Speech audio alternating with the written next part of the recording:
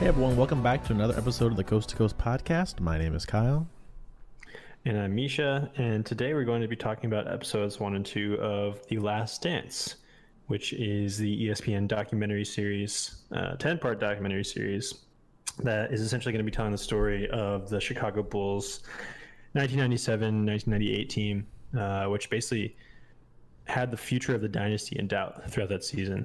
And we're going to see that play out over the next couple of weeks, thankfully, filling the gap that's currently there without sports in the midst of the coronavirus. But both Kyle and I are huge basketball fans, obviously. Kyle used to play pretty competitively. I less so, but we nevertheless idolized Michael Jordan growing up. And yeah, it was a lot of fun to watch. What do you think, Kyle?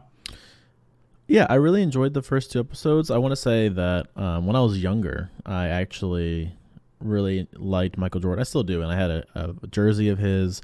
I even asked my mom to cut my hair like him, and I think when I went to school, everyone thought I had some sort of cancer.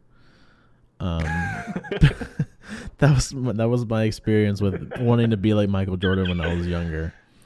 But yeah, like you said, this is a highly anticipated docuseries on the Bulls and Michael Jordan. And I think instead of doing like a traditional like recap of everything, we're just going to kind of talk about it, just kind of back and forth definitely. And what we liked, the good parts, the not so good parts.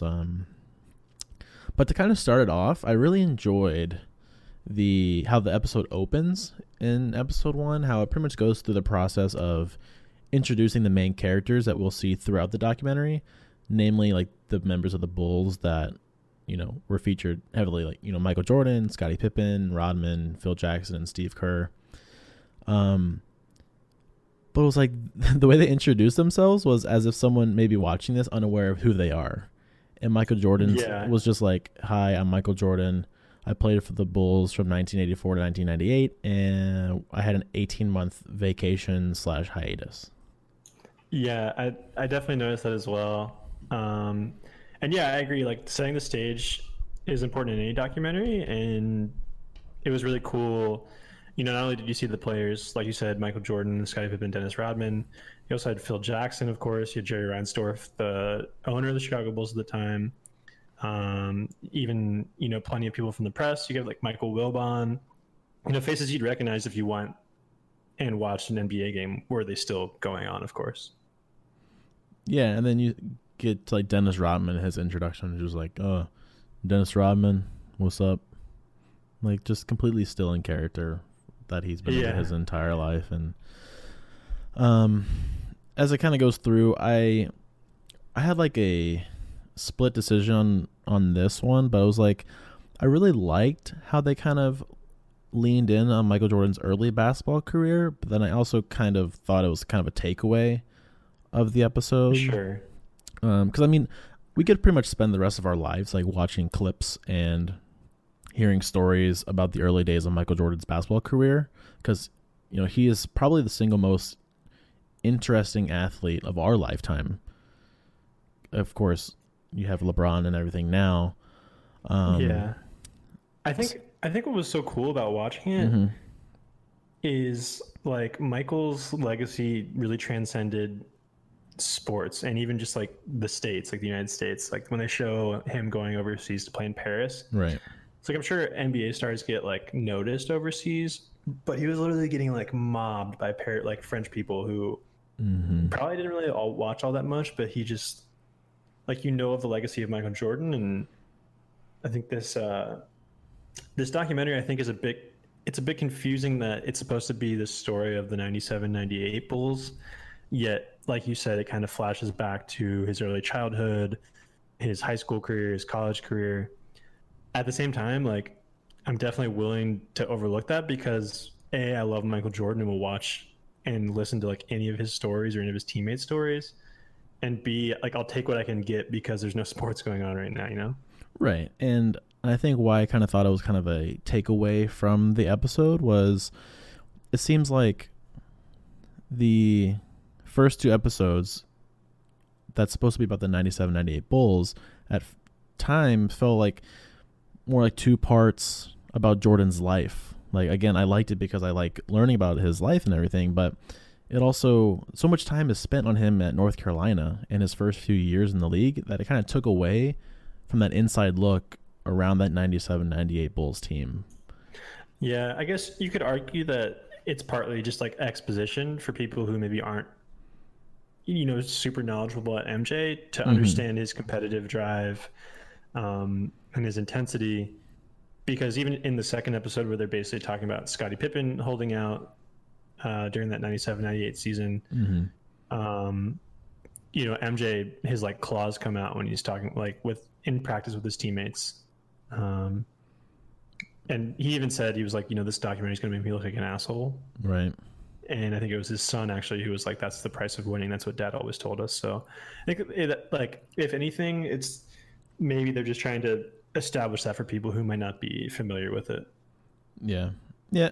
It's not a bad thing. It's just, right. It just relies quite heavily on that early on. But definitely, I mean, having said that, I really enjoyed also watching those Michael Jordan and Scottie Pippen highlights, especially from college. And I think watching them play together is really cool. And then you also have their clips from North Carolina and Central Arkansas, and that was a really cool thing as well. Yeah, I've definitely seen MJ, like clips of him playing at UNC, but I honestly couldn't have told you before this documentary where Scottie Pippen played at. Yeah, me too. And it was cool seeing him. I mean, like, you could almost make an argument that his story is almost as intriguing as MJ's, or if not more. Because I think they were saying that he started as like a team manager at Central Arkansas. Yeah, he was like 6'1" as a freshman, and then by the time he left, he was 6'7". Yeah, I mean, if you can't make it to the NBA after that, I don't know what it's going to take. Yeah, that was crazy. And then we kind of move on to the storyline of who Jerry Krause was. For me, that was kind of a negative in the episode, but what did you kind of think about that? So, honestly, I was probably too young to really understand any of what was going on at the time. At the time of this telling, I was like 3 or 4 years old. But I did think it was a little unfair that they basically laid at Jerry Krause's feet, who passed away in 2017, almost all of the responsibility for like the team kind of falling apart, and this kind of animosity between teammates and coaches and the fans and the people in the organization. So it would have been nice if this had come out at a time that Jerry Krause maybe could have like defended himself. But to me, it just seemed a little off. Yeah, he's definitely like the antagonist to just about everyone. He's like constantly yelled at and taunted by Michael Jordan, who pretty much like always just jokes on him for like being short and overweight. And then you had like, yeah, those were pretty intense clips. Yeah, like then Scottie Pippen, who seemed to like to hate him for entertaining these trade talks, and then later, demanding a trade himself. And you can definitely still sense some of the animosity decades later over how it all went down, and that he was pretty much like the driving force in breaking up this dynasty at the time. Yeah, I mean, there were definitely some moves that it seemed like could definitely be attributed to Jerry. But I don't think it deserved a lot of the stuff, especially some of the taunting that MJ and Pippen kind of initiated. Yeah. Yeah, they were just like, the players just genuinely seemed to hate the man and like would just, for lack of better words, just like dunk on him in front of everyone. Yeah. I mean, looking back, he is like animatedly short and a little bit like overweight, and just like he just looks like an easy target. Yeah. Well, I think someone even said that, like, he grew up the short fat kid, he was always the underdog, and now he was in a position of power where he can control the stakes, and when that happens with someone like that. And I guess say what you will about them kind of using him as the scapegoat, but it definitely serves as sort of the arc and the conflict for moving the story of this kind of Last Dance forward. Yeah, I mean, the Last Dance only happens because of Krause. Both, in making it like this is the definitive last season, and the dynasty doesn't look the same, without the team he built around Jordan. So. Yeah, and he was the one who orchestrated the Pippen trade. Mm-hmm. He went out and got Bill Cartwright, even though he had sent Charles Oakley away. So he definitely, had that hand in forming the dynasty, which to me, watching this is, I guess it's technically like a film, like a documentary series. I would say this is easily a better dynasty than the Warriors. That we know in present day, not only because of the wins, but just watching the clips of them just dominating and these super intense personalities. Like, it's hard to really put them side by side.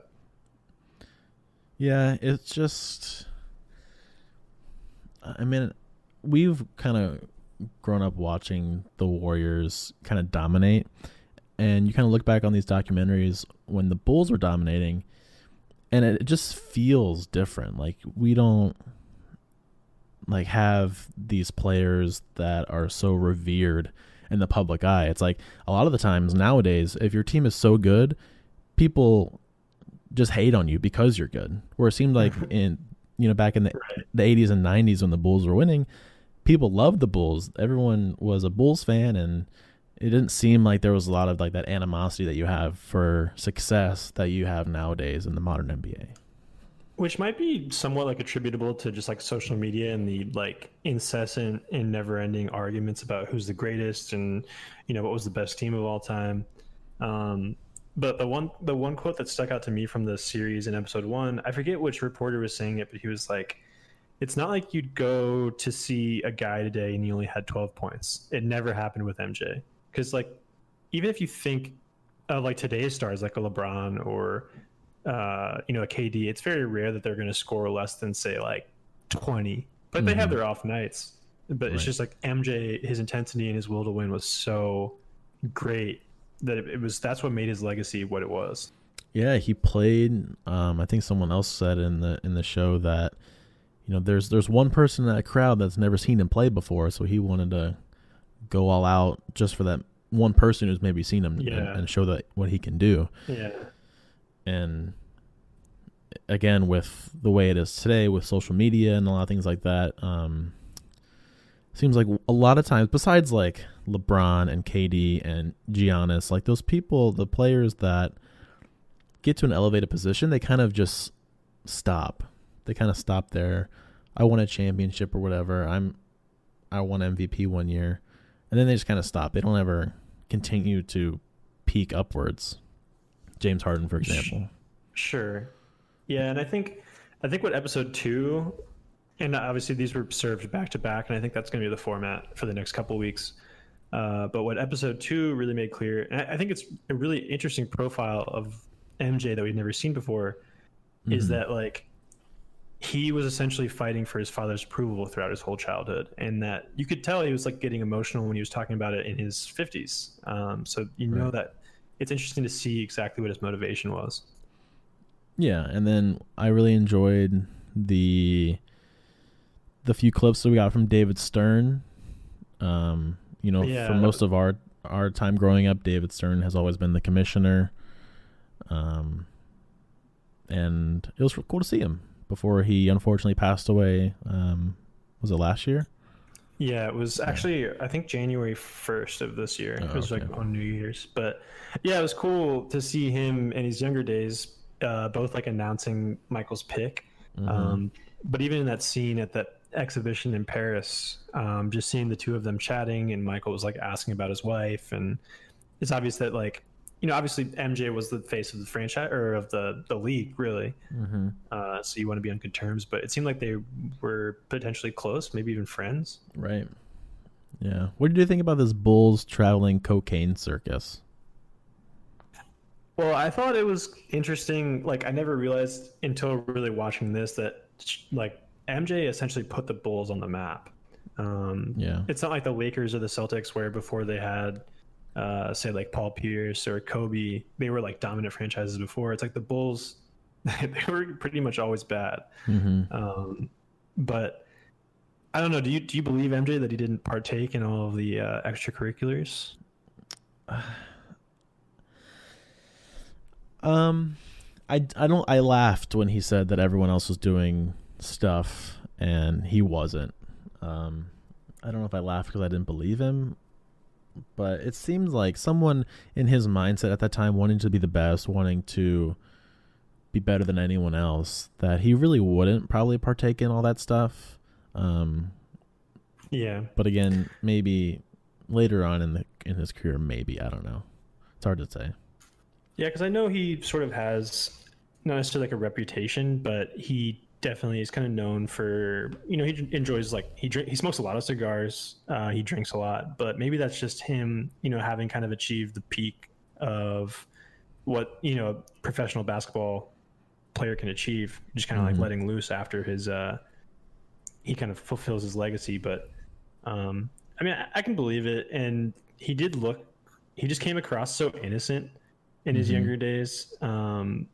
Very reserved, and it wouldn't surprise me if he was kind of the goody, or like the voice of reason amongst his partying players. Writing letters home to his mom.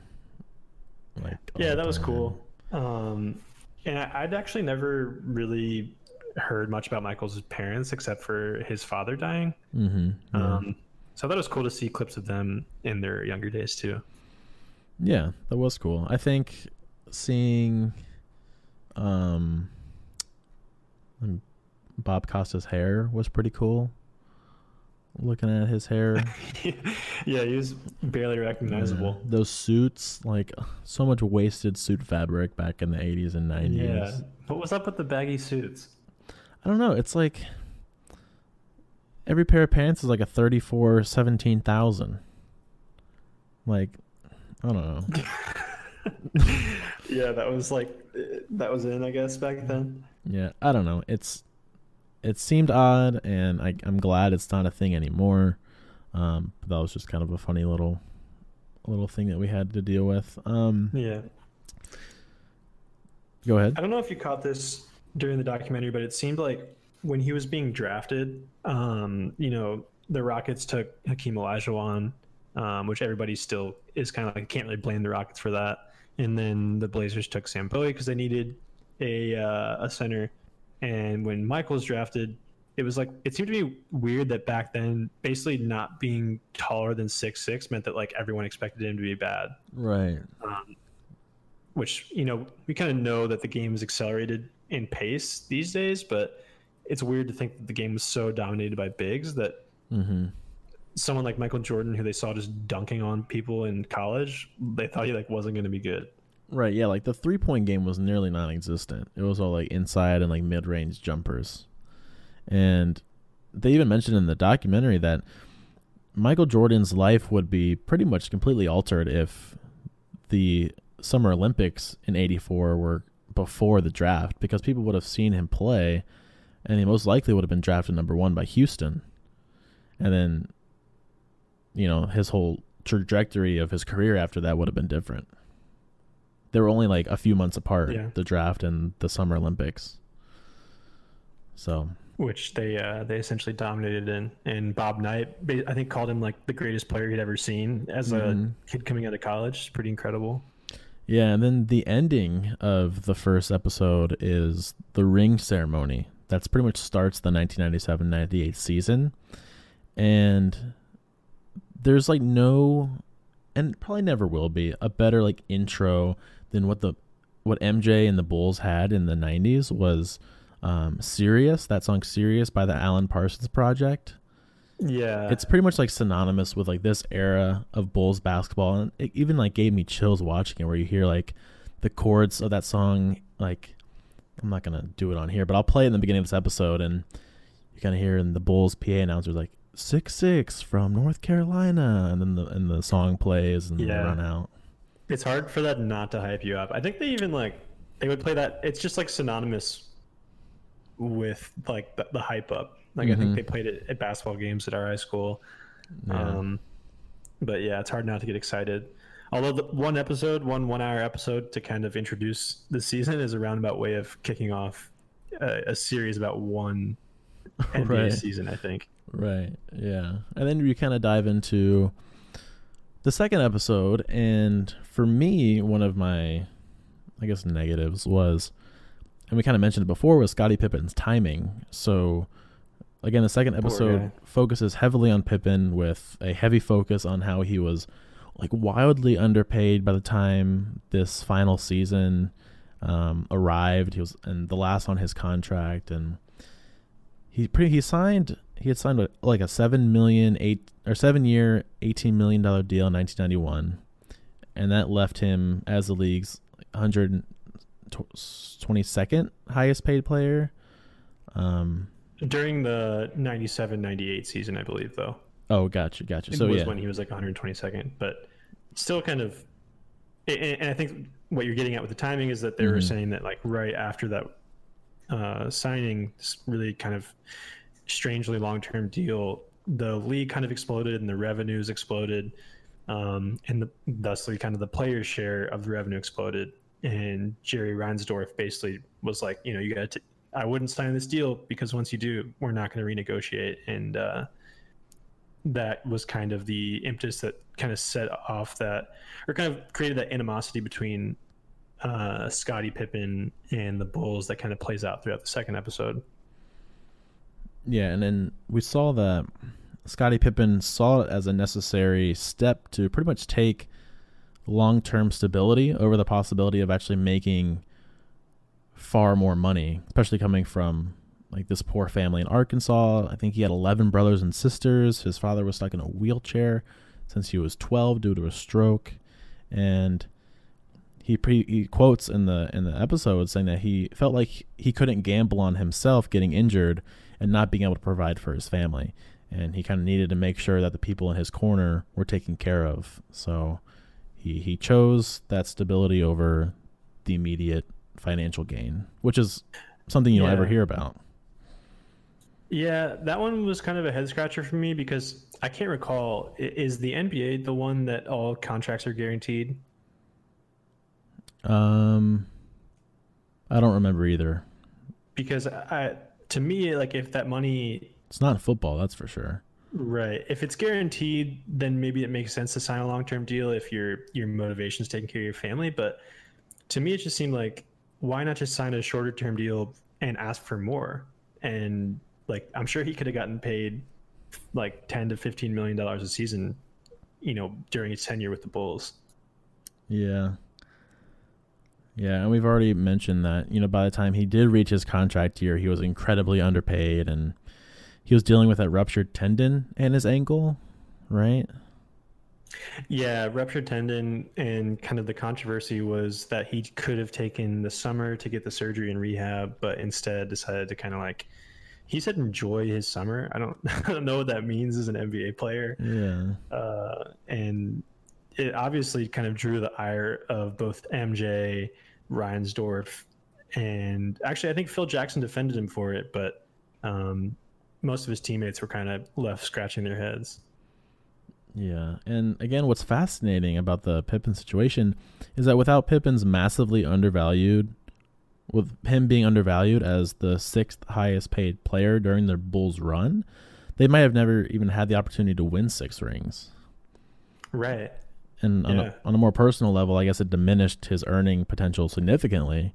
And again, his timing on signing that deal was miserable, given that the league's salary cap more than doubled from, I think it was like $12.5 million to $26.7 million over the life of his deal. And at a team level, though it gave them flexibility within the salary cap to build a stronger roster than they may have otherwise if Pippen, I think, had been appropriately compensated.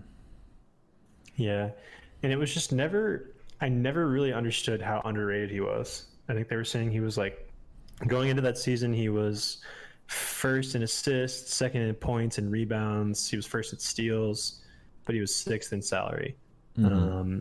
And I just shared the Bleacher Report graphic with you, but if you were to put that in today's terms of who the 122nd ranked person in salary is in the NBA, the equivalent would be Andre Roberson, who I can't even tell you who he plays for right now. Right. But that just gives you an idea of how out of whack that compensation situation was. Mm-hmm. Did you think that there was some, what's the right word? Like the episode, it jumps around a lot. It's not very fluid. I definitely got that sense. And to me, some of the jumps didn't really make sense. Mm-hmm. Like midway through the Scottie Pippen episode, the second episode, they like go back to talk about MJ's foot injury in his sophomore season and his like 63-point game in the playoffs. Mm-hmm. But what's different about that and the previous flashbacks they'd done to like his high school career and stuff like that is it wasn't really like setting the scene for anything. It was more just like, hey, this was a cool thing that MJ did. Right. Yeah. It's like, okay, well, that's fine. I guess maybe in these first 2 episodes, they're just trying to draw people in to the story. Yeah. Maybe. I don't know. But, and then those trivia breaks, I didn't get any of those right. I got close on the second one, but yeah, I'm 0 for 2 so far. Yeah. Those are fun, though. I like those little breaks. And also, if you are watching this and noticing that it's also produced by Netflix, that Netflix title right now, so The Last Dance is only showing on Netflix outside the United States. So if you're listening to this and you are wondering why you can't find it on Netflix, it's because it's not currently on Netflix in the United States, and I don't even think there's a time right now of when it will be in the US on Netflix, so you're stuck to the Watch ESPN app or just live on your cable television. Yeah, and it actually set a viewership record for ESPN. I don't think for like a live sporting event, obviously, but for something like a special program or a documentary series, it averaged 6.1 million viewers last night. Wow. Well, we've always really enjoyed their 30 for 30s also. And isn't this by the same studio that does those? I believe it is. Oh, yeah. I want to say so. ESPN Films. Yeah, kind of backtracking. Like, this camera crew had access for this entire season. I think you even mentioned it in your notes. Like, what's being filmed right now we don't know about that's going to be a documentary in 15, 20 years. Like, it's interesting that they give the media that sort of access. I don't know if they do anymore, but back then it's cool that like people just have the wherewithal to know that like something is going to become a great story. Mm-hmm. I'm sure there still is stuff like that. Like even with like Tiger King, which I know we didn't really talk about at length, but like even people documented the story of this zoo, like had plenty of video footage from years and years and years. You think about what these major sporting events garner in terms of attention. Like we were talking before recording this, that like, do you think they'll do like a LeBron James winning the 2016 finals against the Dynasty Warriors? Or, you know, like what other stories are out there that are waiting to be told? Right. Yeah. Do you have a favorite sports documentary going into this that you've seen? Ooh, good question. I think in terms of just like magnitude, there was the one Icarus a few years ago that basically broke like the Russian doping scandal. And I'd have to say that's up there for me, mainly just because of the real world effect that it had and basically bringing to light that entire scandal, which was basically, they like kind of stumbled upon it, you know? So that was kind of mine. How about you? So I saw the LeBron James one that came out. That was a long time ago. It was like mainly about him in high school. More Than a Game? More Than a Game. Yeah, I saw that one. I really enjoyed that one, but probably for me, my mind's only going basketball right now, but I really enjoyed, and I've probably seen it 3 or 4 times, was Showtime's Kobe Bryant's Muse. Did you get a chance to watch that? I don't know that I've seen that one. So yeah, it's on Showtime. It's called Kobe Bryant's Muse. It's pretty much about his kind of personal life, but it kind of focused around when he tore his Achilles and pretty much how that shaped the rest of his career and what he had to go through in terms of getting past that injury. And he talks about some personal stuff like with his wife and that subject, and it was really well done. Showtime did a good job, and it's a little bit more what's the right word? Explicit. Just like raw. Yeah. Raw, I guess, is good. Like it's on Showtime. Like I don't think this would be aired on on national cable television, which it just gives you a little bit more of an insight, and it's a little bit more true to the story, I think. Yeah, I almost want like a more explicit version of The Last Dance. I don't know about you. Yeah, so they have the normal one that we saw on ESPN, and then they have an edited version on ESPN2 that runs simultaneously. So if you don't want the language and all that, then you watch the ESPN2 one, but we need like the HBO version. Yeah, because I've heard some stories, and even just seeing kind of that little glimpse at him like going after Tony Kukoc or Ron Harper in practice when they're missing Scottie Pippen, or even like when they're trying to get their first road win in '97, and MJ is like, "I'm not going to say this shit again." Like, right? Like just going after his teammates was so interesting to see, just how like dominant and competitive a personality he is. Yeah, it was really cool. I'm excited to see the next 2 episodes. Again, it's going to be 2 episodes for the next 5 weeks, equaling a 10-part docuseries. So we'll pretty much cover these. Yeah. Monday. Couldn't have come at a better time too. Yeah, especially with what's going on and the lack of sports. This definitely takes that. Did you have any final thoughts on The Last Dance? No, I think it's, the magnitude of it, all the sports personalities, and, getting to see glimpses of even like Craig Sager, things like that. It's just really cool. And it's nice to see something kind of fresh, but also recognizable in the midst of all this coronavirus panic that's basically brought sports to a halt. So, sports really, they're sort of romantic in a sense, and it's good to see,